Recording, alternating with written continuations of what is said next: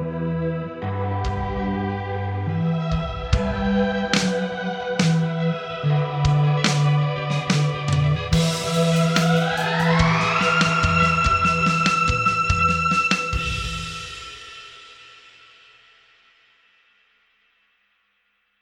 strangers. That's all I have. Welcome to another episode of The Strange Sessions. I'm Krista. With me, as always, is Kurt. I'm Kurt. Nice to meet you. Nice to meet you. Oh, you were talking to our listeners. I was. Wow. I should have thought about this more. How are you? How's your tooth? Let's talk about your tooth. Weird.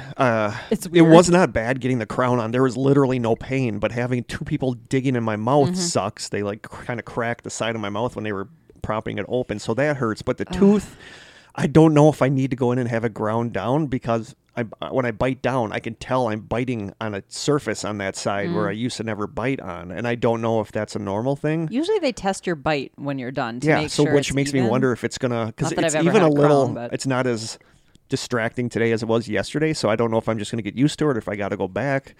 Okay. But it hurt like hell yesterday, but it is better today. Good. So, but I'm still not chewing on that side because it's sore, and I still am weirded out that it's contacting on that side. So hopefully my voice doesn't sound different when I'm talking. Nope, not at all. But no, that was okay.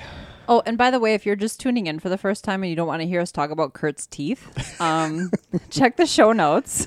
Kurt will post the timestamp of the actual topic start time. You can skip over this chit chat. We're going to welcome new listeners or new strangers on the Facebook page. We're going to do a taste test, a little housekeeping. Usually takes about 20 minutes, but yeah. Back to your teeth. Back to my teeth. No, so it's okay. Well, hopefully you'll be ready for Turkey Day because Turkey Day I generally just load up on stuffing and mashed potatoes, and those are soft anyway. There's not a lot of crunchy stuff on Thanksgiving, is there? No. There's I don't know if you've seen a Meijer. There's a Meijer commercial out now where it's like a family around the table talking about, I love grandma's stuffing with the weird crunchy bits. There's the girl that says, I love the gravy with the weird lumps. I'm in love with the girl that says that. She is. I don't think I've seen it. She is gorgeous. Okay. She's a Kurt girl. She's totally a Kurt girl. Well, I'll have to watch. So that's an commercial. aside. But well, we have a Meijer here, and I love Meijer. So do I. So I'll but watch no, for the tooth commercial. is doing okay. I got my McDonald's this morning, and that was an ordeal because. Let's hear about that. Tell me about that, Kurt. First time this has ever happened. My order is $8. Okay. It's no change. It's like no, it's $8.50 something because it's it was like the 2 burrito meal. Do you pull up and they're like, "Hey, Kurt"? No, a large coffee and a small coffee. Okay. And do you Do you drink the small coffee and on a the way sausage here? biscuit too? Okay. So small coffee gets drunk on the way here, and then you bring this one. And I bring this one. This is the one you do the photo with. I got up to pay my $8, and the guy said the person ahead of you paid for you. Shut up. And I'm like, all right. I don't want to be a douche canoe and be like, well, I'm not going to pay for the person behind me. And it's like the guy paid for me. Yeah, what if the person behind me is like behind $50? Me, and I am broke as hell right now, like badly, like scary. You and could just be like, here's $8 towards their order. I should have done that, but I was like, well, should I take the risk that theirs is more or less than mine or more? So I paid theirs, and it was like $16. Oh, and I was man, like, it's double. I know. So now I'm even broker than I wanted to be, and I got to stop and get some groceries on the way home. I've been living off bologna sandwiches. Random act of kindness. I know. Cost Random you an extra $8. Screwing Kurt. But so that's my McDonald's story. I wonder if it just got more and more expensive as like the line went. Yeah, the like last the one people was like, behind the you. last one was for a business or something. It was like $300. But no, we need to jump right into this because we have a lot to talk about. Okay. Yeah, stop screwing around. Stop talking Kurt. about my teeth and McDonald's and me being screwed at the drive-thru. So we got to give shout outs to our newest strangers, and those are Trenton Quicklick, Alina Vikdal, Jennifer McLean, and Andrew King. Thank you guys so much for joining. Andrew's in the UK, and he messaged me about how to join the group, and then all of a sudden he was already in, so he loves the podcast. So Andrew, thank you so much for finding us. And we have another new listener from the UK who I sent you Jason, I think his name is. Hey, Jason, what's up? Yeah. We're becoming big in the UK. Yeah, man. I would love to go back. We should go visit. I do. I want to, because last time I was there, it was just London. I want to venture out to the... That'd be amazing. You know, like I want to see like the Bronte Museum because Emily Bronte is my literature crush. But I also got two different you would have a literature crush. Two different shout outs for today. One of them is to a new podcast I found called All the Sins of Wisconsin. It's kind of a true crime podcast about things that have happened around Wisconsin. So which one do you have a crush on? Because I was looking at their pictures and I'm like, wow, they're both really cute. And they have a lot of really like professional looking pictures of them. Honestly, I didn't even think about it yet. Oh, no. You haven't looked at the pictures? No. I mean, I saw, but I didn't wrong look. with you? They are super cute. I just saw like one picture and I was like, oh. And that's Mims and Fallon. They're the two that do the podcast. So do you think those are like their podcasting names? I don't know. We should have went with podcasting names. Mims and Fallon. Those don't sound like real names. But no, it's a really good podcast. So if you're in Wisconsin or just into true crime, I told them if they ever need research around one from the Manitowoc, Sheboygan area, we would definitely help them. Just so not the Avery case. Yeah, I told them that too. Because I was writing, I think it was Fallon I was writing back and forth with. Oh, that's cool. So Mims and Fallon, you guys are awesome. Keep up the good work. Yeah. And listeners, listen to their podcast, All the Sins of Wisconsin. And I wasn't going to do this until I was on the way down here, but I want to give a shout out to an app that I've been playing all the time because it's just... Do you think it's listening to us right now? It could be. It could be. No, it's called Q. CUE, and it stands for Cards, the Universe, and Everything. Okay. It's it showed up as a targeted ad on my Facebook, and I saw the pictures, and I'm like, that actually looks kind of cool. So I told Corey about it, and now Corey and I have been playing. This is what it looks like. I mean, it's like a cool. It's like a collectible card game. Okay, I see what you're saying. But what it does is it has thousands of cards about everything you can imagine. It has a section on owls. It has a section on space travel. Owls. It has a section on cats. It has a section on famous authors. It had a section on Halloween one that had ghosts, poltergeists, and... So how do you play? I'll show you. Like the cards, like these are my cards. These are all the cards I own. Wow. When did you start playing? A couple days ago. Oh, so you've already got like... Yeah, because you buy cards in game with their currency. You get either coins or gems depending on what you do, and then you can use those coins or gems to buy more cards. Okay. So I told Corey about it, and now Corey's been playing it all the time. So him and I are constantly trading cards to each other because he gets doubles, I get doubles. And so what's the goal? The goal is to you're going to go into a league match against somebody else with their cards, and your goal is to beat them 3 times. So does certain cards have the cards more power? have different values, okay. And certain cards do different things. Like I thought it was funny. I was parked at the Loves down by you, waiting to come here, and I got a Harper Lee card. Oh, nice! And what it does is it reduces the power of bird cards to kill a mockingbird. It reduces the power of bird cards in your opponent's deck. So if they're using trumps a bird card. if they're using bird cards, it takes away the power of their bird cards. Oh, I love it. That's clever. Yeah, and there's all these different like certain cards will affect other cards, but not necessarily in like the same. Like there's one in the Greek. There's like an ancient Greece section I have, and there's a card in there that affects solar system cards. So you make a deck out of these cards, and then you play against somebody else, and whoever gets the most points. And it's really fun, but I'm more into like actually collecting the cards. Like Corey and I just love collecting the cards. And you can say what card you want, and then people hit you up to trade you for that card. Okay. So it's a lot of fun. So if our listeners are interested, it is called CUE, standing for Cards, the Universe, and Everything. And if you go on there and you want to friend me, my username is EL-BROOSHA. El Brusha. Okay. Which is I was going to say, there's some significance an old Hebrew legendary creature that's a vampire cat. Oh, okay. So that is my name on there. Interesting. And my little logo picture is an angry looking cat. Okay. So my El Brusha is my name on there, EL-Brusha. So friend me on there, and if you want to play a game with me, that'd be cool. Very cool. But it's a fun, like the cards are just so cool. You know, like you get a card like this one is Irish stew. When you tap on it, it flips it over and it tells you like facts on the back. Did you get a recipe? That'd be nice. Yeah, some of them do have recipes actually. So awesome. It's just a really fun game, and it's cool to collect these cards. That's cool. So yeah, giving a shout out to Q Cards. Cool. Yep. I wanted to do some housekeeping to talk about what's going to happen over the break because I want people to be prepared. I don't want anyone to be caught off guard. I've mentioned this before, but I'm going to be migrating our whole episode library to a new platform.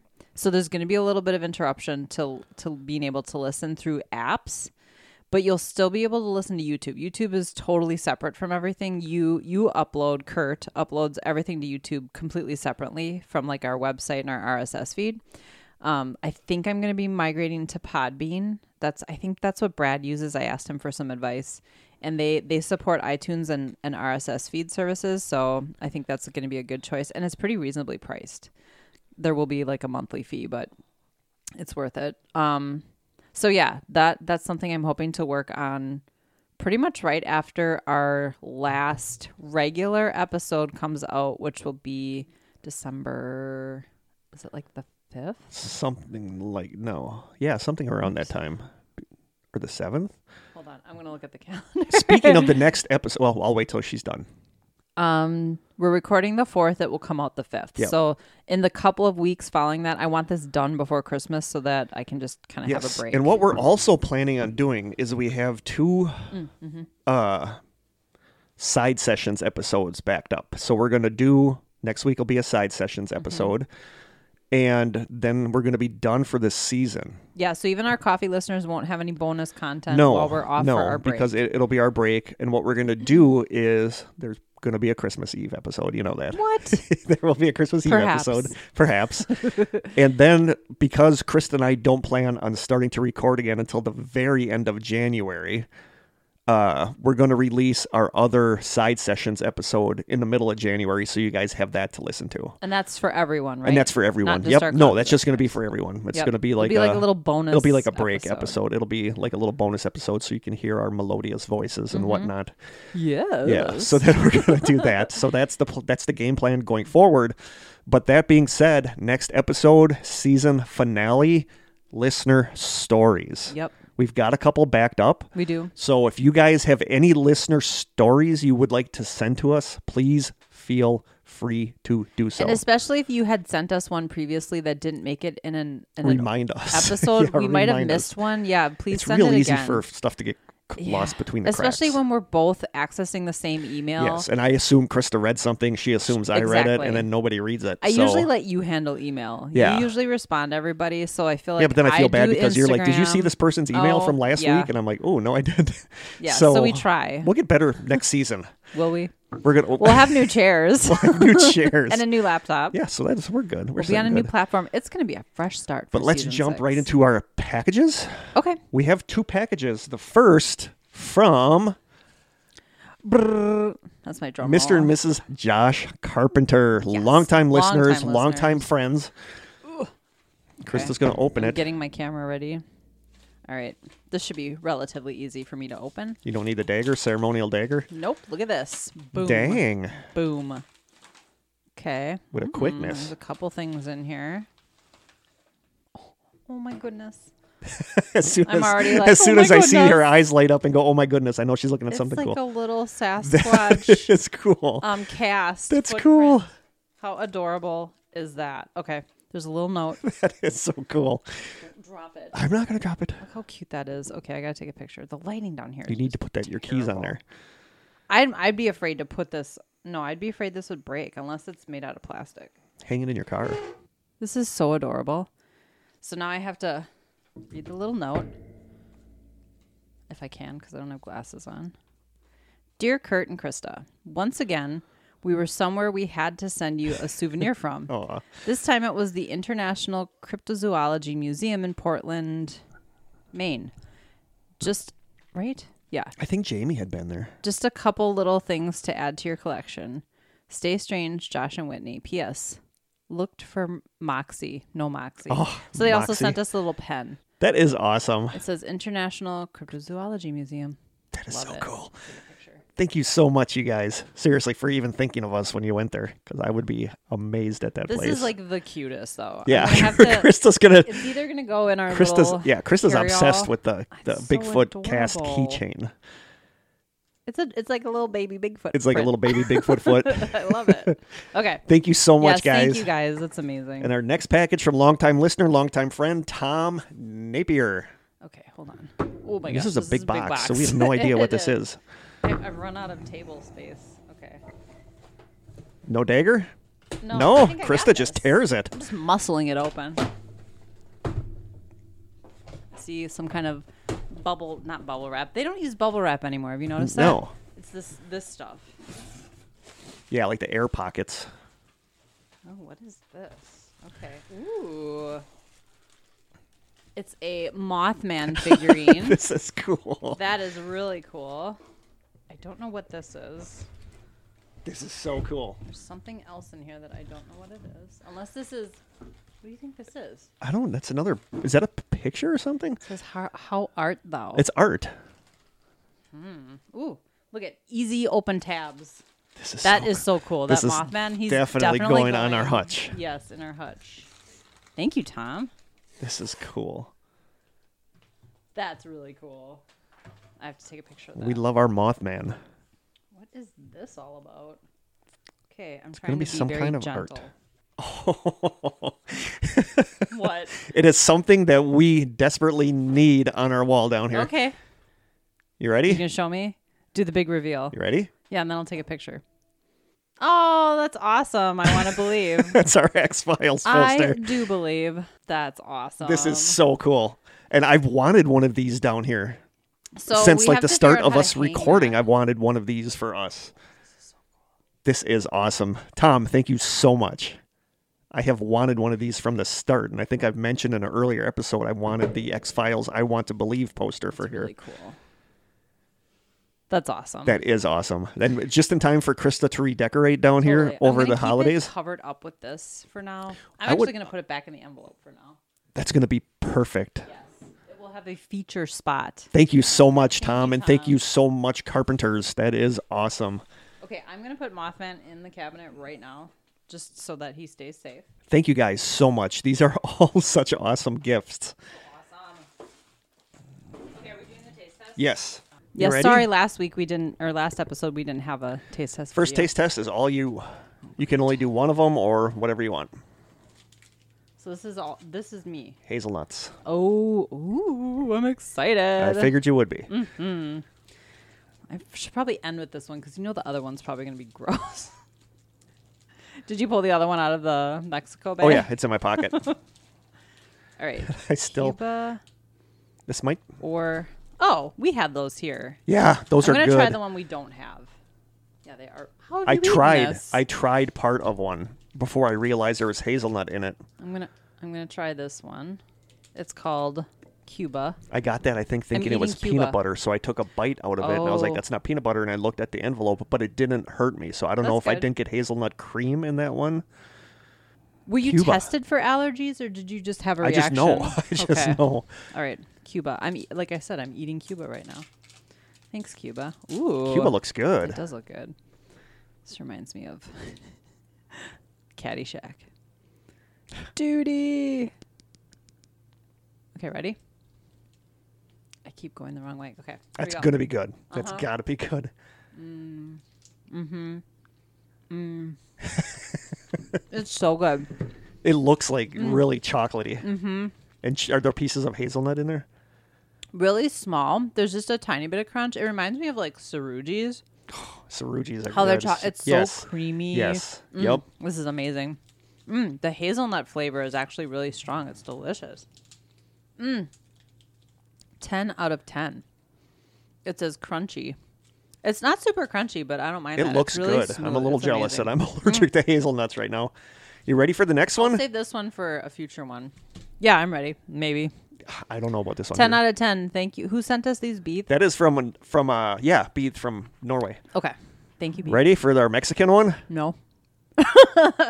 Just being honest. What the heck is that? No idea what this is. We might have to Oh, put it on man. our fingers and lick it off our own fingers, not each other's. Okay. It's not that Unless kind you of want to show, get weird. people. Unless you want to get weird.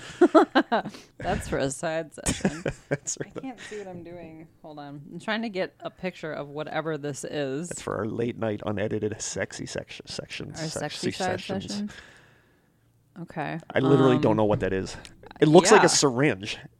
Okay, after we ran out of camera battery, we're just continuing with the taste test in audio. So I'm unwrapping this Testing. thing. 1, 2. It looks like a little syringe. Did you turn that mic off? Yes. Okay. Yeah, I don't know what to do with this. Do I take this off? Oh God. It looks like a syringe, and then I think the goop is going to come out the Oh, end thing. Okay, so how the hell do you get this off? Did you take a Oh, picture of it? Wait. Oh. Oh. I got it on my hand. No, because that's not going to have to taste squeeze it. through the top. So that top needs to be on. Oh, do you think so? Yeah. Take a picture of that. You think it's going to come out the top of that? Let me see. Do you think there's a hole there? That's what she said. No, there is no hole there. No, I think it comes out here. Yeah. And I'm just going to So put you're it supposed to on my lick finger. that. I think you're supposed to lick it. That. I'll put it on my finger, though. God, this is like an ant colony waiting to happen. Okay, It is. Here, hang on. I got to get a picture of you with that. Oh, God. I'm afraid. Ready? I can't get it to... Ready? Smile. I literally can't get this to move. As soon as you push down, it's going to like squirt all over the table. It's really slow. Okay. I'm just going to wipe some of it on my finger. That's what I'm going to do. Gross. Everything smells like figs. Why is that? Why is this so hard to move? Well, it's been there in we there go. a while, so... Oh, its consistency is even nasty. I don't even, like, do I take a picture of my finger? No, I'm not doing that. That's gross. Sure, my finger. So yeah, so you're supposed to just like push the syringe up and then like lick this off the top. Yeah. But all I'm doing is like moving it all around the top. Come on. I could probably lay some tile with that. Okay, you ready? I'm ready. Oh, it does smell like figs. It tastes like figs. Everything has that same note to it. You know what I'm talking about? This is fruity. It's tart. I'm not getting any spice at I'm least. making the face. No, it's not spicy. I sort of like this. It has that note, though, that is in every single one of the candies we've tried that I keep Are you calling okay it with me licking tomatoey. it, like, eating no, this? you can have it. I'll be licking it I this can't. episode. It's hard to explain what it is, but it's a common theme through all of the candy. It doesn't lick easily. I keep wanting to say I thought it would tomato. like lick off of there easily. Yeah, it's. Not my I hands- like my this. hands are all sticky now. I actually like this. It's okay. I'll give it like a 5. It's not my kind of thing, but it's not as offensive as all the other stuff. I'm going to we've give it a tried. 9 because I genuinely like this. It's just so odd. Would you like spread it on a cracker or something? I feel like that would No, be I a think better you're way just supposed to to eat it. lick it off the plastic top. I want another bite of But it doesn't lick hazelnut. good. Like I like lick. I put my tongue on there, and all it does is like push it around. It moves doesn't lick around. it. My candy bar is delicious, though. Oh, my tongue is getting a workout. Alrighty then. Yeah, Wow. And your arms, apparently. because it doesn't push out easily. I like this. Pleasantly surprised. Is this the first one you've liked? No, I think we've had one good one, right? Uh-huh. Maybe one good one. I want to be. They're very creative in, They're packaging. yeah, the delivery of the goodie. The delivery of the goodie. Although the word goodie is... I am going to be sucking on that and licking that this whole episode. Oh, As boy. long as everybody's okay with it. Are Okay, we hold- ready? Hold on one second. Ready to jump into our episode? Let's do it. I'm hoping our intro, our titillating 20, didn't become a thunderous 30, I don't think so. but we're going to see. So, today's topic is a Missing 411 spotlight episode on Stacy Arras. Woot woot. Or Did somebody Arras. suggest this one? A while ago, Okay. yeah. I don't know if it's Arras. I still couldn't because the podcast I listened to, everybody pronounced it differently. But I'm going to say course. Stacy Arras because Arras. it's How's it spelled? Arras. Aris. But yeah, this that's is how I would say it. This episode is going to be kind of a jumble because there's not a lot about Stacy's disappearance. So we're going to talk about her disappearance, the tie-in with Missing 411, Okay. and then just general Yosemite weirdness and paranormal stuff there. Okay. Does that sound cool? Sounds cool. We're going to start our main story with a couple facts about Yosemite National Park in California. Fact number 1, it is Big. big. It is Oh, really? I was just guessing. 1,168.681 square miles. Jeez. Yeah. 747,956 acres. I was going to ask if you had the acreage because Yeah. I'm good at thinking in acreage. Wow. Yeah. 747,000 acres. Dang. That's a big old park. That's big. Fun fact number What part 2. of California is it? Is it like northern, I'm southern? not sure. I think smack dab in the middle, maybe. Okay. I'm not sure. Fact number 2, the whole park has over 800 miles of trails. Damn. That's a lot of You get a workout in It's a lot of there. trailage. It is. And fun fact number 3, it draws in around 4 to 5 million visitors every year. Year? Every year. Wow. That is insane. Probably locals combined with tourists. And looking this up during this episode, I badly want to visit there. It looks so amazing. I've never been to a national park. I feel like Jennifer, the one Jen that sent us the good chocolates. Oh, yeah, I think she went there a couple months ago. It just looks amazing there. I'm so badly want to go there and see it now. They have the huge redwoods there, yes. right? Yeah. Yes, the sequoias, the giant sequoias. So I am going to admit that a majority of this episode came from, it's being directly coming from articles. Oh, okay. Because I just basically didn't have time. So I took a lot of stuff from articles. That's okay. As long as you give them credit, yes. I'm cool with it. So a lot of this comes from an awesome October 27th, 2017 article on strangeoutdoors.com called, quote, "The Bizarre Disappearance of Stacy Arras from Yosemite National Park." Going to start with a discrepancy here because every single source that I looked at had a different start date. Okay. And that's one of the problems with this case is that there's not a lot the timeline's of not concrete stuff. But okay. The one that I saw most often, on July 17th, 1981, 14-year-old Stacy Arras was on a horseback riding trip with her father, George, and 6 other people in Yosemite National Park in California. After riding, they stopped at a group of cabins at Sunrise High Sierra Camp, which is around 3 miles southeast of Tenaya Lake and 1.5 miles from Sunrise Lakes. The group was going to rest and freshen up after the ride, and they planned on staying the night at the camp. Sunrise Camp is the last group of cabins on the 50-mile-long High Sierra Camp Loop. 9 cabins provide beds for 34 guests, and it sits in an alpine meadow facing Mount Florence and Mount Clark. It looks gorgeous. I saw pictures from the place. So how many people were in her group? Did you say that? That was another thing that I didn't get a lot of concrete information on. 6. I see 6. Okay. I see 7. I see 8. I see 5. Okay. So I facts said 6. Facts are a little fuzzy on I this said one? 6. Yes, okay. Facts are fuzzy on this one. So they were basically out there in the park on a horseback riding trip, and they had this campground where they were going to spend the night. Yeah, the Sunrise High Sierra Camp, where they were going to stay for the night. And the pictures of where it is, it just looks amazingly beautiful. Yep. Stacy took a shower and changed her clothes and left the cabin that she had been in. Her dad was outside, and an older member of the group named Gerald Stewart, who is 70 to 77 years old, depending on what source you look at, but he's in his mid to late 70s. Okay. Yeah, Gerald Stewart was sitting on a boulder about 100 feet away from the cabins. Stacy told her dad that she was going to head over to where Gerald was sitting and then head out onto the nearby trail to take some pictures of the view. She asked her dad if he wanted to come with her, and her dad declined. Oh, he's probably kicking himself. I know. I cannot imagine. No.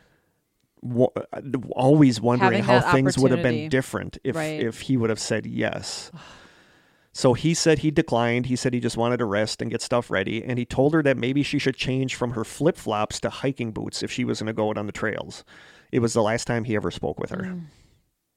And this stuff hits me so hard because my eighth graders from last year that have moved up to Lincoln that I was friends with, Samantha, Logan, Cadence, are 14. So this kills me to think of this happening to them at that age because she was 14 years old when she disappeared. So, yeah, it's hard. So everybody that was outside witnessed her walking over to the boulder where Gerald was sitting, and she snapped a couple pictures. She told Gerald that she was going to take a walk to a nearby lake or a body of water. This was either a few hundred yards to the flooded lower long meadow or the longer walk to Sunrise Lakes, which was 1.5 miles away. They don't know where she was going, but this becomes, we're going to get to this later, but this is kind of a discrepancy too. And she said she was going to head off to a body of water to take some more pictures, and then he offered to accompany her. After a little while of walking down the hill, Gerald felt tired and sat down and said he was just going to stay. Stacy said she was going to scout ahead and that she'd be right back in a minute. Gerald and several others at the camp watched Stacy walk onto a path behind some trees. The guide who led the ride to Sunrise Camp was working at the corral and noticed Stacy standing on a rock about 50 yards south of the trail, just kind of looking around to get her bearings, apparently. And that guide was the last person to see Stacy. She got off the rock and then went off. And so how far was she from camp by then? It was pretty far. I saw pictures a picture of the camp with like the trees in the background, and it was pretty far from the camp. Okay. But the guide was there doing something at the corral and saw her. She headed off on the trail behind some trees, and then he saw her get up on a rock and like kind of look around, like she was getting her bearings. And got off, looking for a good vantage point to take pictures, whatever. So she got off the rock, and that was the last time anybody saw her. Okay. After a while, when Stacy didn't return, Gerald got concerned and returned back towards the cabin area and gathered the group to go look for her.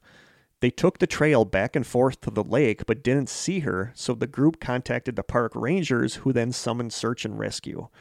Gerald told park officials that he had spoken to a group of people coming from the direction that Stacy had taken, but none of them had seen her, which is weird. Yeah.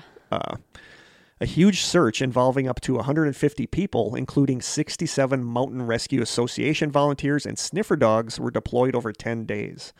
They concentrated on a 3 to 5 square mile area around Sunrise Lakes. 3 helicopters were also used in the search, with the park's own chopper being in the air for over 40 hours. The only thing ever found was the lens cap from Stacy's camera sitting in a meadow just inside the tree line from where she was last seen. And that's strange. That is strange. Just the lens cap. Just the lens cap in a meadow that was near where she last disappeared. And lens caps, like I don't know enough about photography. Are lens caps fastened to the camera? That one is. Yeah, but some aren't, yes and I know no. lens caps get lost a lot. Mm-hmm.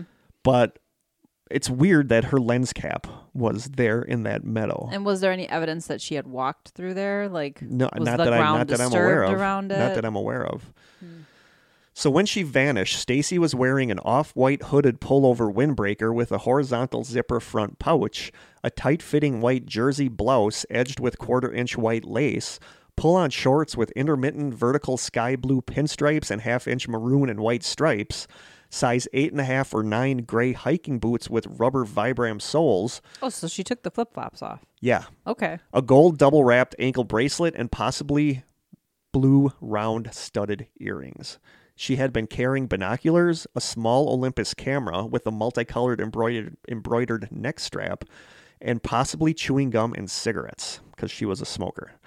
What year was this? 1981. Okay. There's a lot of discrepancy as if she had cigarettes with her. If she had cigarettes with her, that's probably a good thing, because then she would have had like a source of fire. Like if she would have froze. If it would have been cold at night, she probably would have had something to start a fire with. And sadly, one of her most identifying features were her braces, which will ultimately help if they find her skull somewhere, which sucks to think about.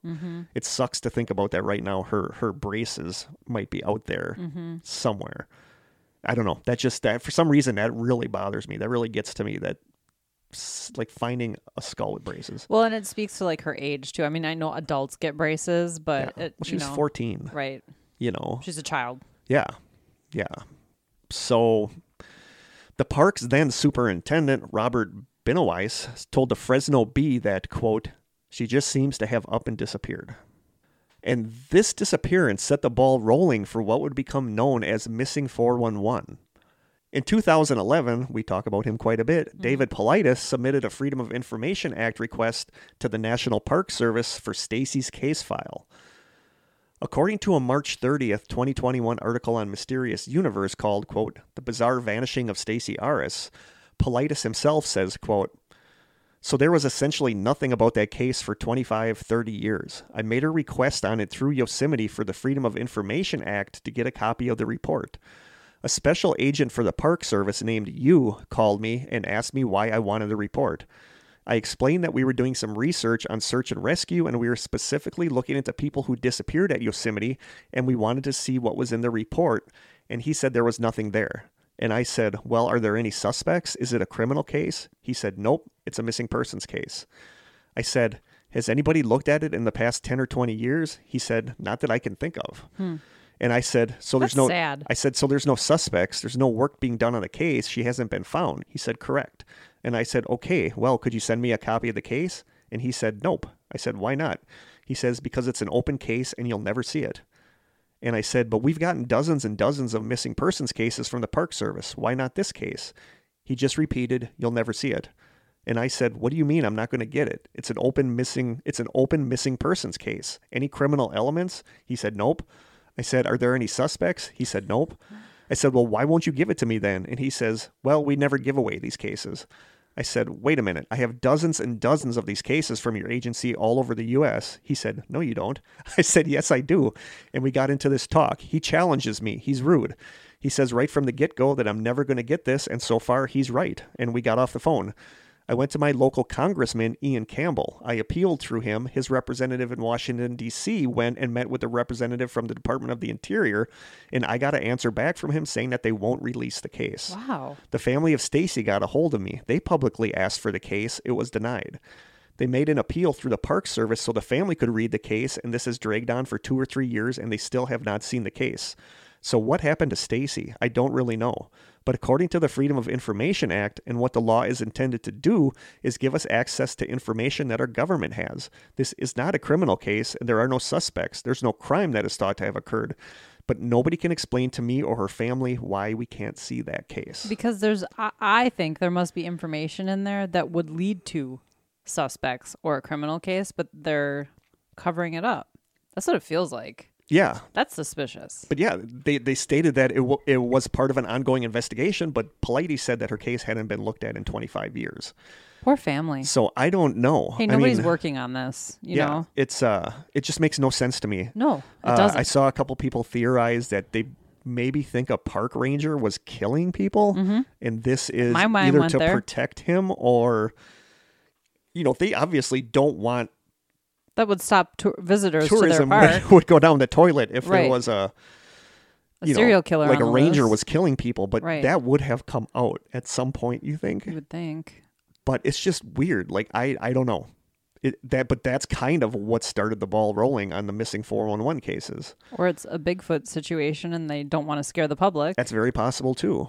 There have been other weird Never thought of Bigfoot as a serial killer, but it's possible. There have been other disappearances in that general area. That's what David Politis has his map clusters. Mm-hmm. So there's been a couple in that area. There was Stacy in 1981, and I'll just read it. Stacy was a 14-year-old girl on a horseback riding trip with her father and several other friends at Yosemite National Park. What was likely a picturesque and enjoyable ride over the stunning wilderness of Yosemite became a nightmare for the Arras family. After arriving at the Sunrise High Sierra camp, Stacy cleaned up, decided to take a walk. She asked both her father and another member of the party to join her, but her father denied her, and the other member only walked for a little bit. She made it clear that her walk was only down to a nearby lake in order to take some photographs and stretch her legs. The lake was nearby within earshot of the site, and the area was not known for any instances of animal predation. Thus, her father likely thought little of his daughter's actions. However, once she embarked on her short walk, Stacy was never seen again. After a comprehensive and thorough search lasting 9 days with over 100 people, sniffer dogs, and helicopters, nothing more than the lens cap of her camera was ever found. Sniffer dogs. Sniffer dogs. That's cute. But going back in early August of 1868, going back in early August of 1968, a man's body turned up in a crevasse located within Tenure Peak. This is a site not far from the Sunrise High Sierra camp and the lake where Stacy disappeared. This man has never been identified, but analysis of his body was never able to determine the cause of death. Incredibly, obvious signs such as blunt force trauma or multiple broken bones that might prove a fall to his death in the gorge were not present. So they found this body in 1968 in a crevasse. No idea how he got there, no idea who it is. They still don't know who this person is.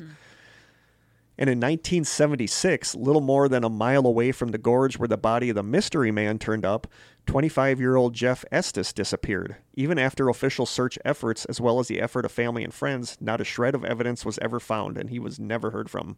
And in 1988, in mid-July, slightly northeast from the site where the mystery man's body was discovered 20 years earlier, Timothy Barnes vanished. Similar to the Jeff Estes case, even after meticulous search efforts, not a shred of evidence ever surfaced. So these all took place in the 80s. Yeah, in this area, in this little area that is does just kind of speak to a serial killer. Yeah, and if you were a serial killer and wanted some place where you could collect people and do God knows what to them, park. Yeah, a national park, a state park, any of those places, endless places to hide people. Yeah, but that makes me think. Well, Jeff Estes was in 1976.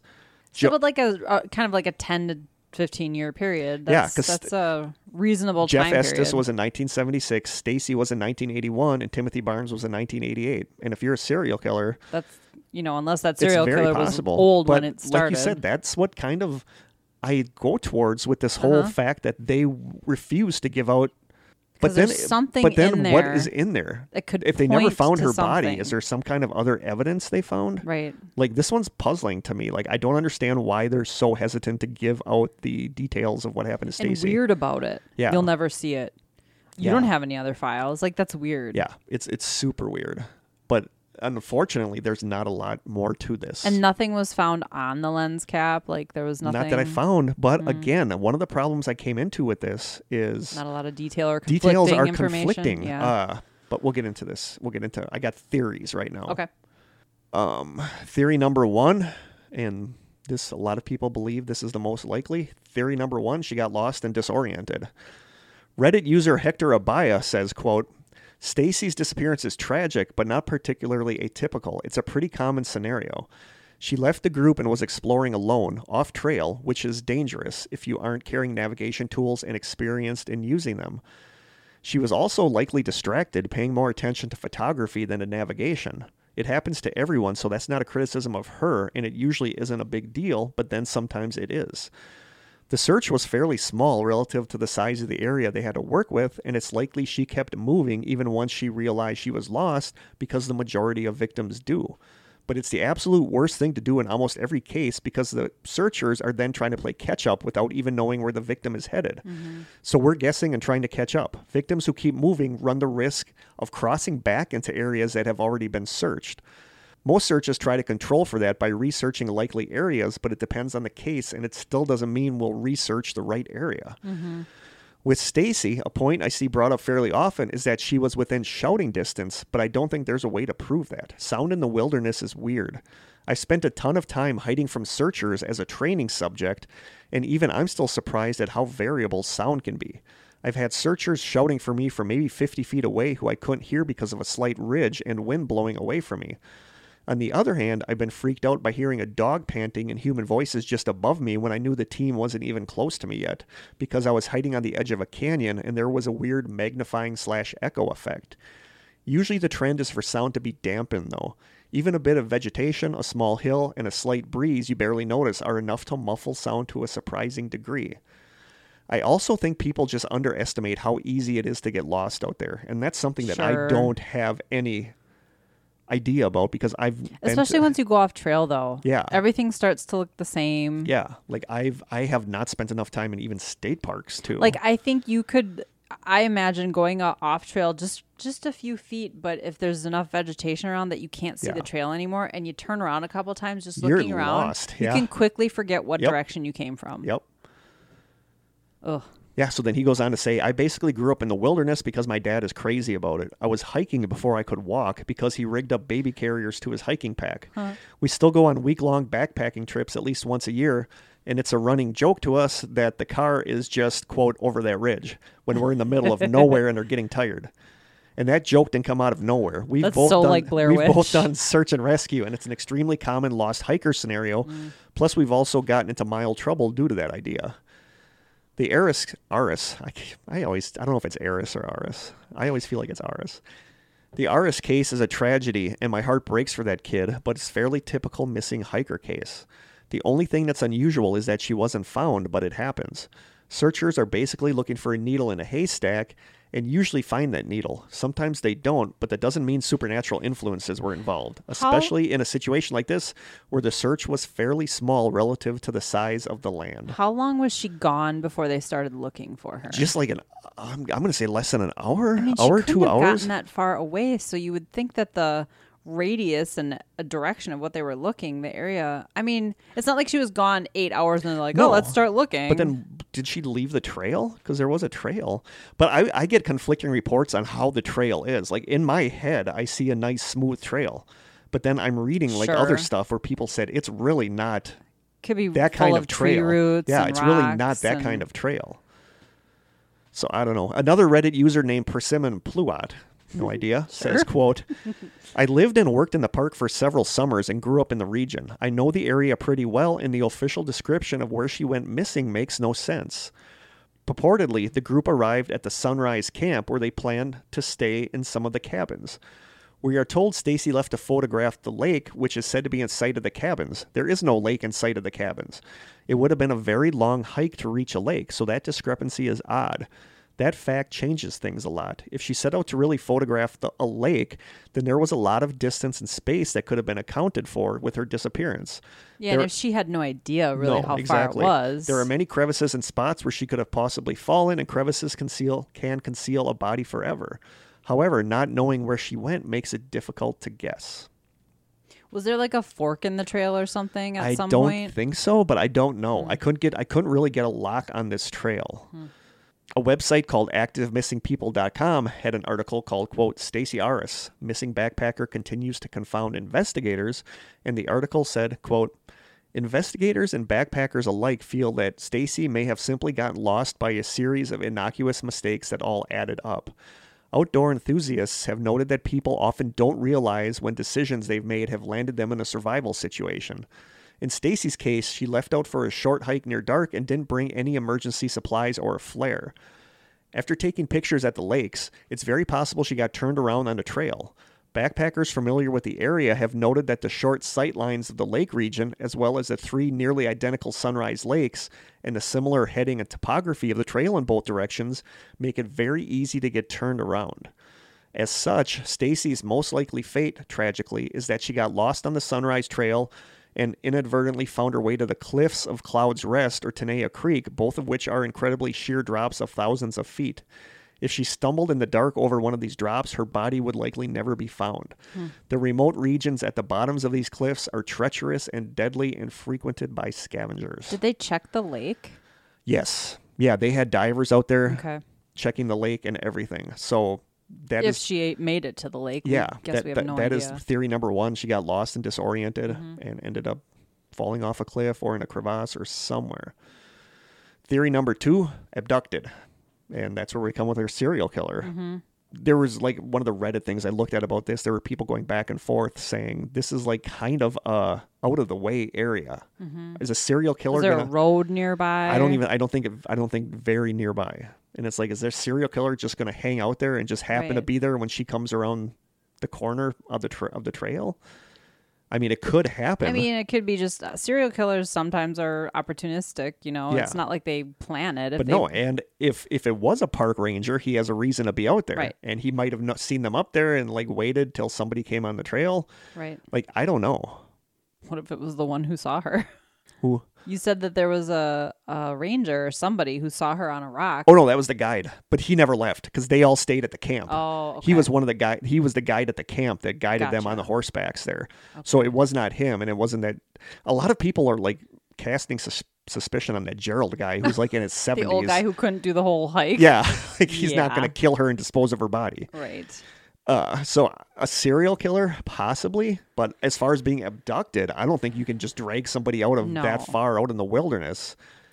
You know, unless you're taking them somewhere else in the wilderness. Yeah. You have like a hidey hole where you take your, which he could. Sure. I was reading like stuff about Yosemite and people said that they've gone off trail and found cabins in the middle of nowhere and there's nothing in there but like a rusty bed spring bed with no mattress and cans and stuff. And it's like, I don't know, maybe. Sure. It's possible. Other people suggest feral woods people or meth addicts. Back in the 80s. I don't know if we even have meth in the 80s. But, you know, did they live in the middle of national woods parks? Feral woods. There, you'd be surprised. There's a lot of like pot growing operations that go on in the middle of national parks that nobody knows about. But meth? I don't know. I'm not big into the drug culture, so I feel don't know like what this is not a good theory. I don't know what was around in the 80s. I have no idea. We had Jolt Cola. I remember that. But that's about cocaine. Yeah. I can't imagine what was happening in the middle of the feral woods, woods people or drug addicts, I don't know. Serial killer, possibly. But I just Bigfoot's feel... not one of your theories?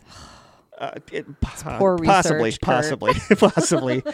So theory number 2, abducted or killed, serial killer. Theory number 3 that a lot of people come up with, she ran away. And people say that's super unlikely. you're on horseback. I mean, if you wanted to get away, you could have got away at any point. You're not going to come out here into the middle of the wilderness. Right. And her dad is the one that suggested she changes out of her flip-flops and puts on hiking boots. So if she wanted to have taken off on the trail, she would have been wearing her hiking boots to start with, not her flip-flops. Well, and I feel like this family would have had some kind of clue. Yeah.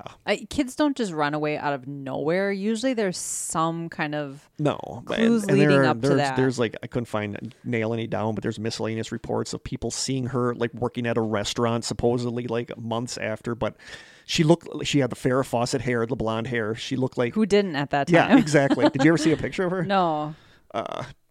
But she looks like your typical late 70s, early 80s girl, where you're not going to be able to really differentiate her from any other girl at that time. No. Oh, she's cute. She is cute. No, she looks like every other girl at that time. So I don't think she ran away. I'm going to that one because that always comes up in these cases, that it's somebody wanting to. But why, if you're going to start a new life or whatever, I suppose getting lost in the woods is a good excuse why you're dead. She would have had to have that whole thing planned. And they said she's 14 years old. She's not gonna.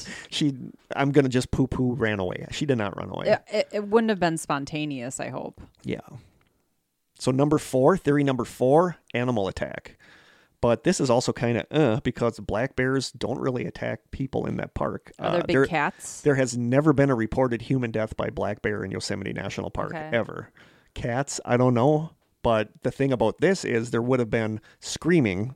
Sure. There would have been blood and remains. Yeah. And nobody found any blood anywhere or anything unless she got there was something trail. Intelligent. Yeah. You're really going for Bigfoot, aren't you? Unless she got off trail and a big cat killed her. But I would think the sniffer dogs would have been on that trail. Exactly. And the sniffer dogs, it sounds like, didn't really get a good grasp on her scent. So I'm not buying animal attack. I didn't know that there's never been a reported human death by black bear. Yeah. And they said that bears in the park just kind of generally are used to people being there, and they don't really bug them a whole lot. And if the people don't bug the bears, that's probably the key. Yeah. So that's theory number 4, animal attack. I'm going to that one too. Yeah. And lastly, theory number 5, paranormal/weird.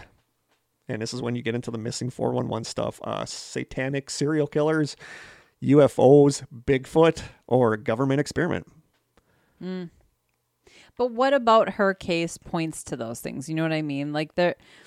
Some of the elements that are missing are the weird stuff that's in the missing. Her boots weren't found lined up somewhere weird and neat. Or somebody turns around and they're there 1 second and all of a sudden they're gone. It's missing some of those key missing 411 elements, but it's odd that she was never found, in my opinion, because I don't think she could have gotten far in an hour.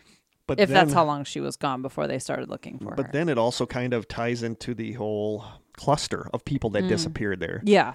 So is that a killer at work? Is that something paranormal at work? We've talked about all these on here, and if there's time, I'm going to read a story later. But I'm fascinated by this whole cloaked figures thing. We talked about this in an episode in a missing 411 episode where somebody says they think it's a government thing that they have cloaking devices. Technology. Okay. But I have a story. I thought you meant like a figure wearing a dark cloak, which is creepy. I kind of have both of those stories later. So I have 2 stories I'm going to read at the end just in case we got time to kill. Okay. Because that's basically all I have for her. There's not a lot.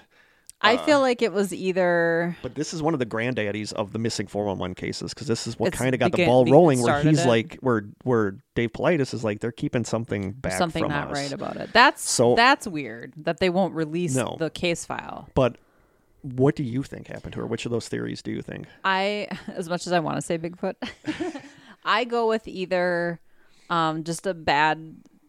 set of circumstances. It's a perfect storm for her to just get lost, get injured, never found, or because of the other people in that time frame in that area, serial killer. Yeah. Those are I'm leaning towards those. I don't think she ran away. No, I don't think it was an animal attack. And as much as I want to blame Bigfoot, I don't think I can in this scenario. One.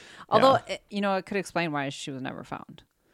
Yeah, totally. I'm going to go with lost, that she just got lost. But especially that person that's familiar with that area said the trails kind of look the same, and it's easy to go to the lake and then take the wrong trail back. And Had they ever been there before?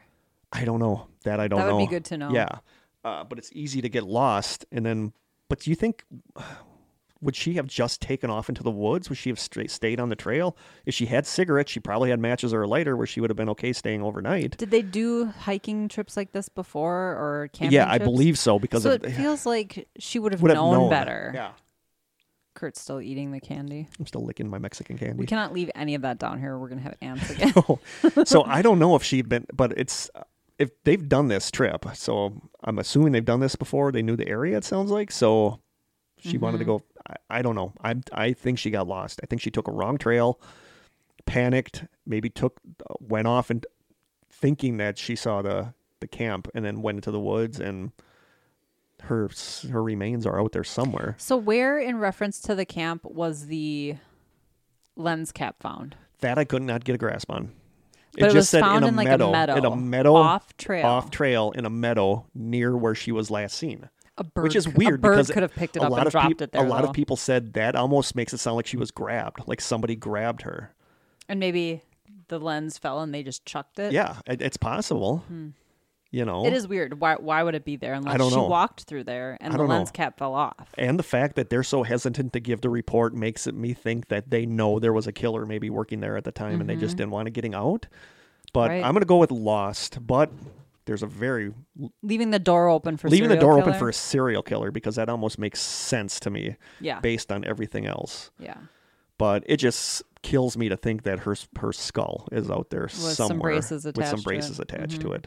I'm with you. So I like her family. Most of her family's passed away by now, and she's got they never got nieces closure. And nephews. Never got closure. So I'm hoping somebody finds something. But that's a huge park, and if she is in a crevasse or if she went like under a rock outcropping or a cave or something like that for the night and died, you might never find her. I think what's tough about these cases that are like from the 80s, there's no digital trail. Like it's not, our lives aren't documented, or our lives weren't documented back then like they are now. Yep. And there's not as much to go off of. Now, if it were a more modern case, we'd have Facebook posts and Instagram posts and cell signals. Yeah. And you can buy there's things you can buy for like a couple $100, $200. That's a satellite thing where if you get lost, you it's not a phone, but it's a transponder where you get lost, you click that thing, they'll be able to find you, like pinpoint exactly where you are. Yeah. But then people still get lost. Sure. I'm reading constantly about people getting lost in national parks. So to end the Stacy stuff, from an October 28th, 2017 article on Vice.com called, quote, How America's National Parks Became Hotbeds of Paranormal Activity, the article ends with, quote, As for what happened to Stacy that day, there are plenty of theories, but no definitive answers. Could she have crossed paths with a mountain lion? Surely somebody would have heard her scream. Did she fall and slip between some rocks? Search and rescue seemed to look everywhere.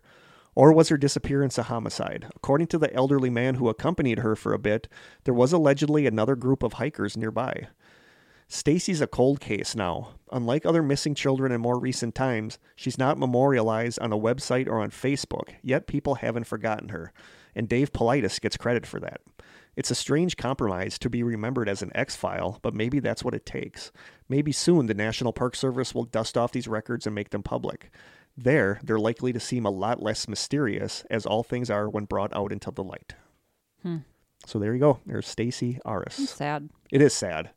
And it like the no closure thing just always gets me. Like that just sucks, you know. Her family, like with Trenny Gibson too. Like no closure, still don't know what happened to her. Right. So that's Stacy Arras, missing 411. Got the whole ball rolling with that when they would not give Paulides the file for that. Sparked a whole movement. Yep. But now we're going to get into some general weirdness of Yosemite National Park. Okay. And there's a couple different ones. It's pretty interesting. I never knew any of these. So on MysteriousUniverse.com, there is a 2017 article called, quote, Curses, Vanishing, and Strange Paranormal Mysteries at Yosemite National Park. The first one is the Curse of Tenaya Canyon. There's a place called Tenaya Canyon, which runs from Tenaya Lake to a mountain called Cloud's Rest, which is right next to the iconic Half Dome. The landscape there is gorgeous, made up of clear, deep pools, waterfalls, rock formations, and flowing streams. It's so pretty. I looked at pictures of it. But it's also insanely challenging and deadly. There's no trail down Tenaya Canyon. The official Yosemite Trail map you're given at the park specifically has on it in big letters, quote, hiking in Tenaya Canyon is dangerous and strongly discouraged. People attempting to hike in that area often have to be airlifted out. Oh, boy. And people continually go hiking in that I can area. do it. Yeah. I would not make that mistake. I'll be like, I'm not overconfident about my hiking skill. I was in Point Beach once or twice. I know my way around a Yeah. park. Yeah, but people always get stuck in there. From that Mysterious Universe article, quote, when white settlers arrived in Yosemite Valley, they encountered a tribe of Native Americans called the Ahwahnee, who were a peaceful people but also prone to occasionally poaching livestock from their new neighbors. In the 1850s, the whites decided that they had enough of sharing the land with these troublesome natives and sought to relocate the Ahwahnee to a reservation in Fresno, California. I just shake my head. I know. Oh, we're just going to decide to uproot this community. We thought it was ours. That we thought was it here was first. Manifest destiny. This is our land. The normally peaceful Ahwahnee tribe, led by a chief Tenaya, did not go perhaps as compliantly as was expected. Good. They defied the order to get out. Eventually, the white settlers sent in a contingent of armed men led by a Captain John Bowling to forcibly remove the tribe, and things went just about as well as expected. Instead of fleeing in fear, as was expected of the usually apparently docile natives, the Ahwahnee instead opted to stubbornly stand their ground and fight. During the ensuing violence, Chief Tenaya's son was among the dead, which sent him into a profound rage in which he invoked a curse on the valley against the white man. The chief supposedly said this curse as he was confronted by an armed captain during the battle, saying, quote, kill me, Sir Captain. Yes, kill me as you killed my son, as you would kill my people if they were to come to you. You would kill all my race if you had the power. You have made me sorrowful, my life dark. You killed the child of my heart. Why not kill the father too? You may kill me, Sir Captain, but you shall not live in peace. I will follow in your footsteps. I will not leave my home, but be with the spirits among the rocks, the waterfalls, in the rivers, and in the wind. Wherever you go, I will be with you. You will not see me, but you will fear the spirit of the chief and grow cold. Yikes. Mm-hmm. Yeah. Hell hath no fury. Nope. Since then, the chief has allegedly been true to his words, and in the years since that fateful day, Tenaya Canyon, and by some accounts the whole of Yosemite Valley, has been said to be plagued by all manners of freak accidents, strange deaths, mishaps, and unexplained phenomena, such as unexplained noises and shadowy apparitions. There are supposedly far more incidents of rock climbing and hiking accidents and fatalities in the Tenaya area than other places in the park, and so many people have gone missing here that it has garnered itself the ominous nickname of the Bermuda Triangle of Yosemite. Yeah. And I believe that's kind of where she was, like in that area when Stacy disappeared. So there's the curse. There's also haunted locations there, which I never knew that there were actually like hotels in this park. Oh, like no, big me neither. hotels, Really? like nice ones. Yeah. Okay. For the people who don't want to rough it. Ahwahnee Hotel, spookily named after the previously mentioned doomed tribe, opened in 1927, just a short distance from Half Dome. The Ahwahnee Hotel at the time was a big deal, and that was a large, luxurious hotel in an area known for mostly camping and small lodges, which made it a popular destination with tourists. It has also become well known for being haunted. It was reportedly one of the biggest inspirations for the Overlook Hotel in The Shining. And if you see a picture of it, it looks like The Shining Hotel. Okay. Yep. I can picture it. There are numerous ghosts said to inhabit the hotel, such as that of a woman named Mary Curry Tressiter, who had been part of the hotel's design and opening and who lived and died in her private apartment here in 1970. Her ghost supposedly lingers on the 6th floor where her room was located, and sightings of her ghost are frequently reported by staff and guests alike. The entity is said to be more prankish than frightening and is known for tucking in visitors as they sleep, folding their clothes, and misplacing their items around rooms, as well as guests hearing her call out to them in the middle of the night. That's creepy. Mm-hmm. She can fold my clothes. I just she don't can want to fold hear my clothes her say and my tuck name. me in. I just don't want to hear that. John F. Kennedy stayed in the hotel during a visit in 1962. He had been having back pain, so a rocking chair was brought up to his room, and he reportedly spent a lot of time sitting there calmly rocking away. The chair was removed from the room after he left, but since his death, a ghostly rocking chair has often been reported showing up on its own in rooms and halls throughout the hotel's 3rd floor, which is where Kennedy's room had been, and especially in his actual room itself. So there is a ghostly rocking chair that just shows up. Not a chair that just rocks on its own. No, but it's a ghostly rocking chair that Wow. shows up. Okay. And Never heard of that before. assuming that there's ghostly rocking noises too. I would imagine. But a rocking chair just showing up is creepy enough. That's weird. You know. So I don't know. See that every day. No, that'd be like one just all of a sudden you come down here one day and there's a rocking chair sitting down That here. would be so creepy. Yeah, if it was rocking, I think we'd be looking for the chair itself would be creepy because we don't have a rocking chair. No, I think we'd be looking for a new studio if that happened, wouldn't we? Sell this house. Yeah. Another haunted hotel in Yosemite National Park is the Sierra Sky Ranch. Built in 1877, the Sierra Sky Ranch started its life as a sanitarium for housing and quarantining victims of tuberculosis. Is that your nickname for it? Tuberculosis. I got a little bit of the tuberculosis, many of whom died here. Several were children. After that, it became a home for World War I veterans, and then it went on to become a hotel containing 29 rooms. Guests constantly report a range of weird paranormal activity. From that article, quote, "One of the most common types of ghostly occurrence at the Sierra Sky Ranch is that of phantom children who are said to run up and down stairs and halls and who can be heard giggling, whispering, or talking when no one is around or talking in the very walls themselves." That's creepy. Anything coming from the walls. Talking in the walls. These spectral children are reportedly most often sighted in the media room and the main living room area of the hotel and are blamed for some of the poltergeist activity reported from here, such as lights, faucets, or appliances turning on or off by themselves, doors opening or slamming shut when no one is around, and guests' clothing being tugged by unseen hands. Other ghosts said to inhabit the Sierra Sky Ranch are a woman who supposedly lurks about the main house and library and who smells of perfume, a ghostly bar patron who kisses visitors and bartenders on the cheek, and the more sinister entity of a scowling, angry-looking man who paces about on the hotel veranda and has been known to violently knock over furniture. Yep. I'd love to stay at one of those places in the park. So would I. I think some of the money we get coming in for our... Hey, we can do it. We should do a trip to Yosemite. Sure. Do a live episode from Yosemite.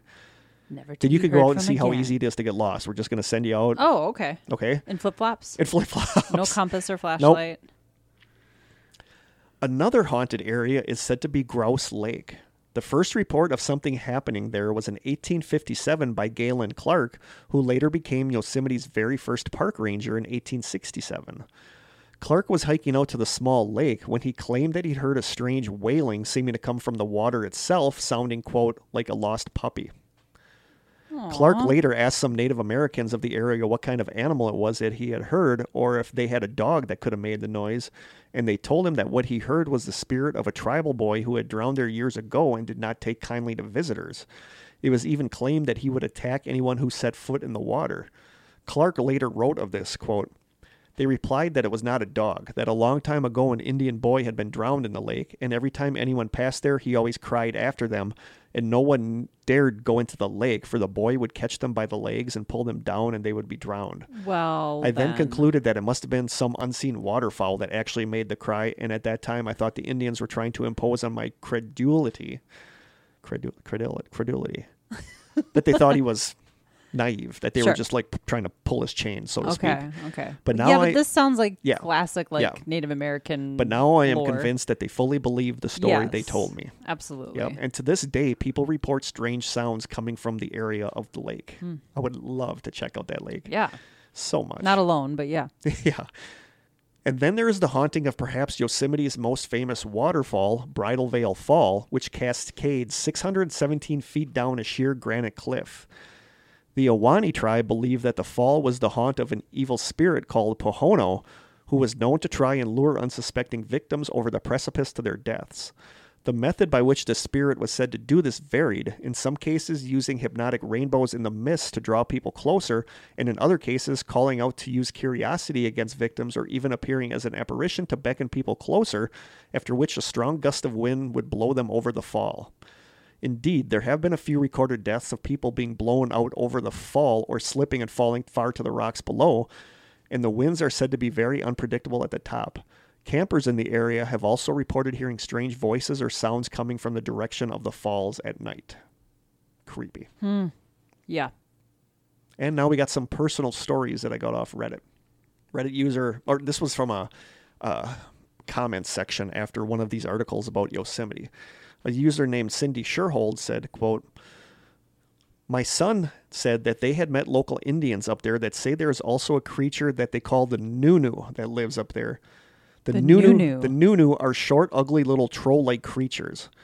The only experience my son has had up there so far is that they were too far from the base camp one day to hike back, so they were told to make camp in this old uninhabited Conservation Corps building. It's used from time to time, but nobody lives or stays there for most of the year. Anyway, he told me he was laying down, about ready to go to sleep, and he heard a strange noise. It sounded like something had come up running to the outside of the building and made a noise that sounded to him like it was whispering the letters WAPE. Yeah, the whispering, it was like muttering, and it sounded like WAPE. Okay. And then whatever it was ran off. He said it literally scared the heck out of him, but he didn't try to go see what it was. I know. Something like muttering or whispering nearby, and you can't... Oh, that's weird. Yep. And I believe this is the same person or somebody else, but they said summer of 1994. I was a seasonal employee of Yosemite National Park and was housed in a residence near the base of Yosemite Falls in Yosemite Valley. There were several of us housed there, and we all felt somehow that something was watching us. There might be some movement in the corner of an eye as you entered a room, but when you looked, nothing was there. My room was at the end of a hallway with a door on one side that led up to a second story by way of stairs. That door was kept locked since nobody was allowed on the second story. One night, my car alarm went off, and I moved through the dark house to the porch and down to disable the alarm. I had no difficulty moving through the dark hallway going out, but coming back to my bedroom, I ran smack into the stairway door that for some inexplicable reason was now open across the hallway. Rubbing my forehead ruefully, I closed that door and climbed back into bed. Within a minute or two, that hallway door slammed and a thumping noise ran up the stairway behind it. I stayed in bed. The next day, I was telling my story to a friend in the room when the closet door unlatched by itself and opened fully, emitting a small squeaking sound. Come on. This residence is still in the Valley residential area where all the housing was built over the primal sites of the Watchanie villages and graveyards.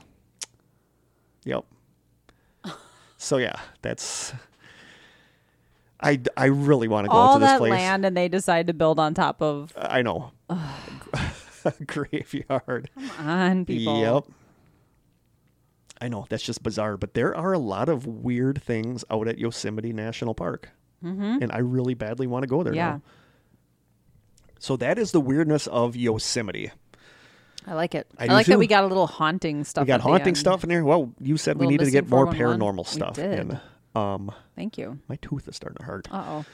I have two more weird stories that I just threw in here that I was going to use if we had time, and I think we got time. Yeah, I think so. So I just think these are super cool. The second one I might have read already, but I don't think I did. But I think there is going to be a episode about this phenomenon maybe next season because I just think it's fascinating, and it's the camouflage stuff. Oh, cloaking. But the first, I just looked up random stories from national parks or state parks that were weird, and I just took these two out because I like them. The first one is from Reddit user Fight the Power 98. Oh. He says, I got a story. I was a part of a 3-person trail crew. We were a good 26 miles from the trailhead. We were working on diverting the existing trail from an eroding cliff. This new trail was going to be a 7-mile diversion, so we were 5 miles into building the new trail, about another half day until we linked up with the old trail. It's mid-morning, so we decide to take a quick break. I leave my 2 crew members to go answer nature's call, so I am digging a small hole to poop in. Oh. When all of a sudden I hear someone whistling a tune. I just assume it's my crew, so I call out, "This place is occupied." The whistling stops. It was quiet. Then it started again. It moves just below where I am at. I stand up, and down the hill a ways I see 2 men. Both men were dressed in black suits and top hats carrying canes, just casually walking in the middle of the wilderness, no packs, no water bottles, looking like they were taking a stroll in a park after an opera. I walk back to my crew, way freaked out. I tell them what I saw. We all go back and just catch the 2 men leaving.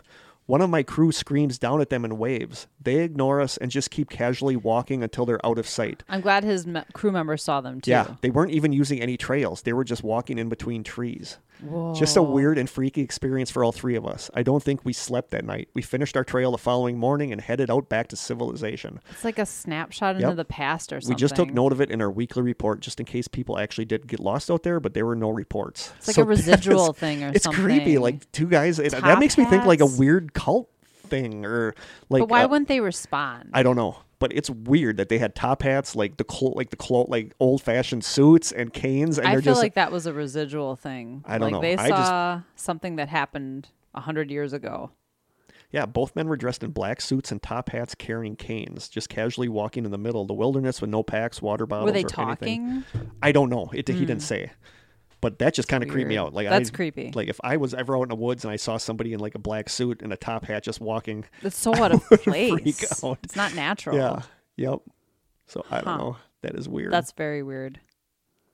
And this last one is longer, but this is one of those things I'm fascinated with. It's by Reddit user Tens Sand Shoes. No idea. Would just like to start by saying that I am new to Reddit and this is my first post, so please bear with me if I'm not doing this right. The story I'm about to share is actually why I joined Reddit on my quest to find out if this has happened to anyone else.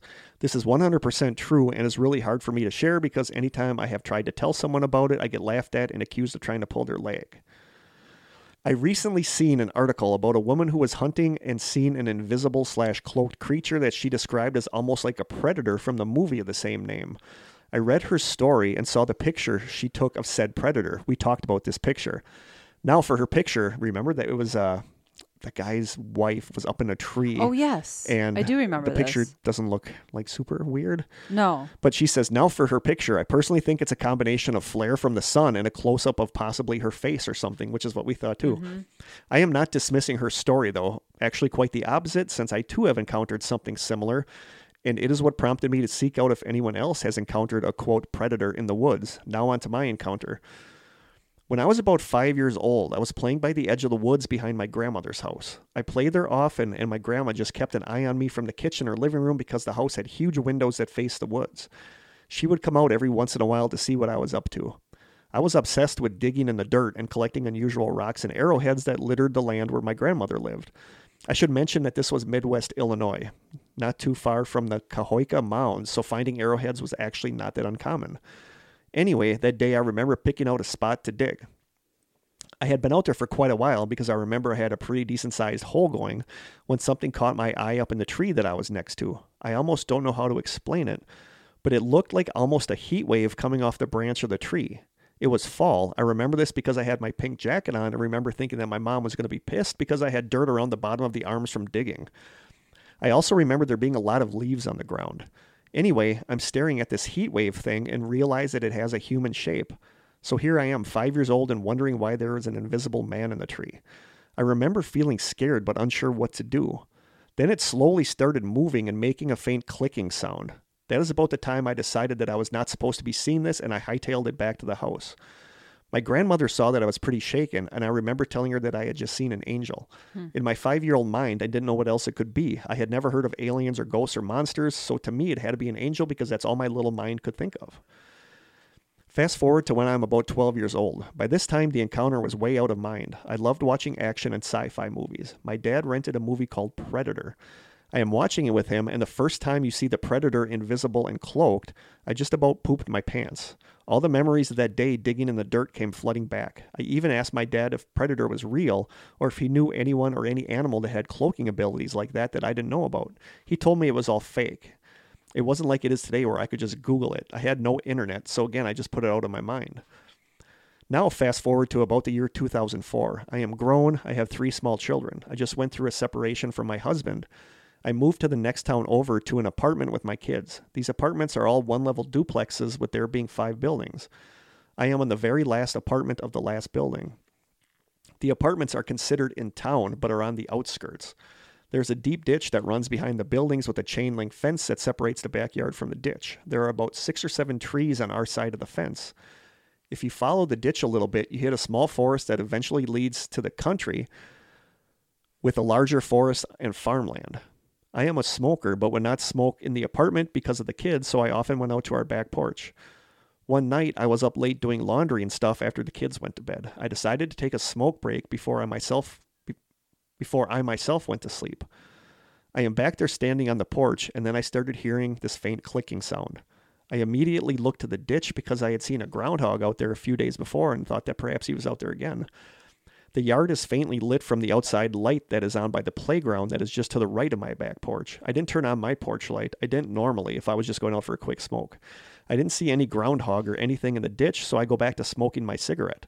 The faint clicking sound keeps happening, and a slight shift of movement makes me look up into the tree to the left of my porch. It's there, the same invisible thing I had seen when I was 5. It's like a distortion in a humanoid shape. It's crouched down on the branch with an arm out holding onto the trunk of the tree. I couldn't believe it. I was like, is this happening? Has it come to kill me from seeing it all those years ago? All I could think about was my kids in the apartment sleeping. I ran in and slammed and locked the door. I ran to the kids' rooms and made sure all the windows were locked. Then I just turned out the lights of the living room and stared out the blinds at the tree to see if I could catch another glimpse of it. I sat there for about a good 10 minutes and couldn't see anything. I began to think that I'm just tired and my mind is playing tricks on me. Just as I was finally talking myself down, my neighbor's dog comes running across the yard and starts barking at the tree at the same branch that I had seen this predator thing on. This pretty much freaked me out because this dog was not a barker. I had never heard him bark at anything, even at the groundhog that had been hanging out at the ditch. This barking went on for a few minutes until I hear the neighbor lady who owns a dog call him back inside. The dog reluctantly turned to go back home, stopping every few feet to look back at that branch of the tree until he was out of sight. I didn't sleep that night and have never seen anything like it again. I don't know what to think of it. I'm a grown woman. I have kids and a good career. I just want to know if anyone else has ever had an experience like this. I know what I saw, believe it or not. Thanks for taking the time to read this. The clicking thing makes me think of Signs. It makes me think of Last of Us, where with the clicker, where like one of the zombies is the clicker. Yeah, they would make that clicking noise. But there are, this is what I want to have an episode on, but because we talked about this quite a bit during one of the Missing 411, but there's a lot of reports of people seeing something that looks like a camouflage creature or humanoid, like in a tree or in the woods. And we talked about that. It was one of the weirder theories for Missing 411 is that this is something that the military is doing, and they're testing it out on people, you know, seeing if they can like detect you or whatever. So I don't know. I just thought this was a really fascinating story. It is. Like the predator, like the thing being camouflage creeps me out, where you can just see like a hint of a shape, but it's like shimmering. So there you go. Those are my couple stories that I thought were interesting and I put on there. Yeah. So there you go. That was our second last episode of the season. Crazy. Sorry it was a little slapdash, but it's been a crazy 2 weeks or so. I enjoyed it. I hope everybody else did. Do we have any questions? No, because remember we didn't have any last time. Let me double check because I complained last time that we didn't have any. I guess start thinking about my song choice. You even told me to like prepare. Okay. We actually have questions? 2 new questions. Okay. Both philosophical. Oh, great. You ready? Should we save one for next week? Not next week, but the last episode? What if we don't have any? No, we have time to kill. Let's just do 2. Okay. We need questions by next week, people. We're an hour and 40 minutes. We need questions next week, people. Okay. Question number 1. A deep one. Great. What is your philosophy in life? Ugh. That's really vague. It's super vague, but what is your philosophy in life? Like my philosophy in life is just to be good to other people. Live your life the best you can. Make mistakes because you're going to make them. Just do your best not to hurt anybody else and just be, you know, like Bill and Ted said, be excellent to each other. That's basically my philosophy in life is just be good to other people. I feel like I live the same way too. Like I really do try to treat people the way I want to be treated, but it's also about appreciating what you have. Yes. I think we spend so much time wishing for things we don't have, and there are thousands of people who would give anything to have what you have. Yeah. And so I think my philosophy is gratitude. Practice gratitude for what you have in your life, whether it's people, it's your job, not possessions, but things that are special to you. Whether it's the fact that you can look outside and see trees. Yeah. It's like Gratitude. I think of my students always being like, oh, my home life sucks and all that. And granted, some of them do. But this week I've been seeing like nothing except the news story about those kids that were like chained to the wall. Oh. In that, like, where the girls got out and managed to call the cops. And it's like, God, it's like, could you imagine that? Right. Like, everybody thinks that they have it rough with some stuff, but you have no idea how rough some other people have it. Yeah, some people are literally tortured. I complain about my life, about not having money, but I have a roof over my head right now, so that's more than some people have. Yeah. So, and really, if you think about it, you have everything you need. Yeah. You know what I mean? Yeah. I do. And if I don't, I have Corey, I have you, I have friends that won't let me... Right. Live in a box under a bridge somewhere, so and there's strange people. Cellar's always open to you, Kurt. Thank you. As long as there's no ghostly rocking chair, I'm fine. There's not. But people always have it way worse than you. Absolutely. You do. So just always remember that, and just be good to each other. There are people who don't have clean drinking water. I mean, or food. For their next meal. No. I mean, it's crazy. Nope. And just be good to each other, because right now is a time when people just aren't. Everybody is so at everybody's throat. And it's just disturbing. But remember, that's all we see on the news.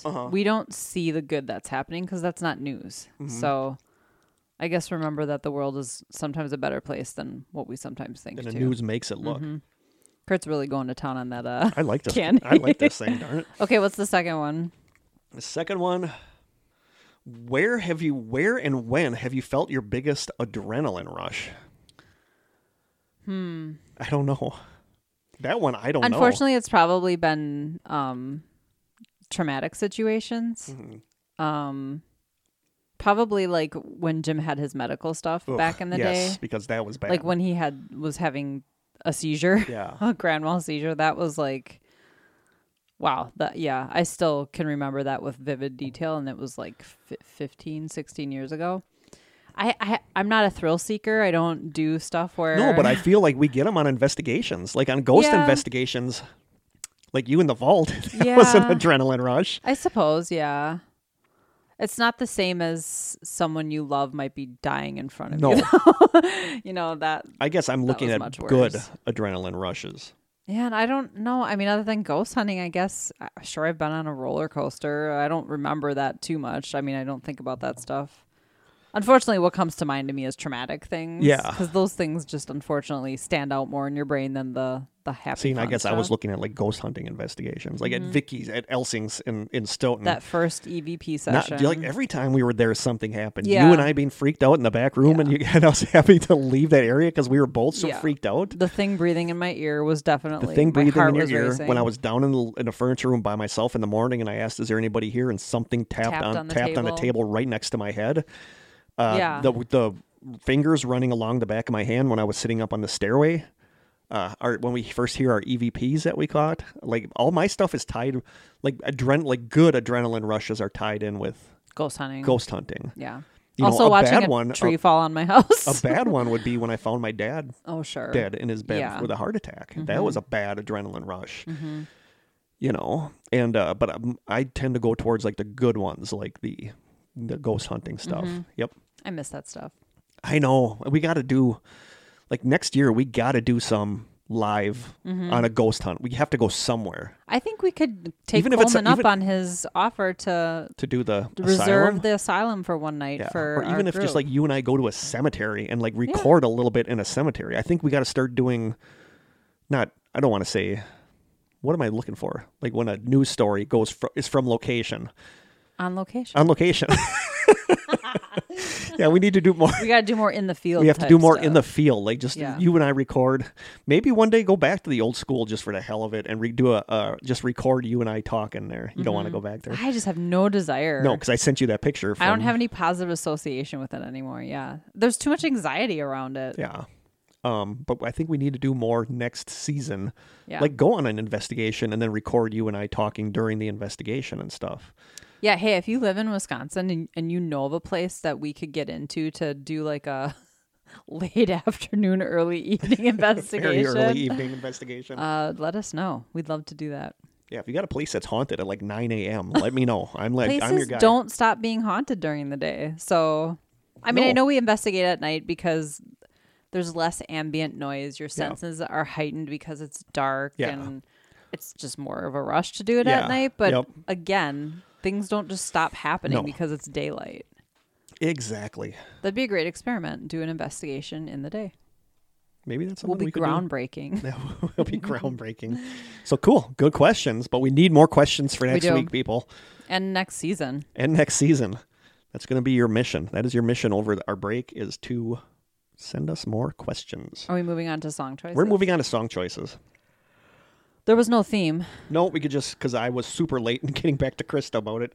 So I just said, pick whatever song you want.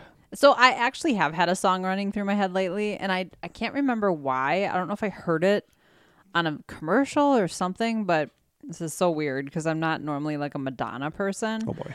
But her song Frozen, it's a little different.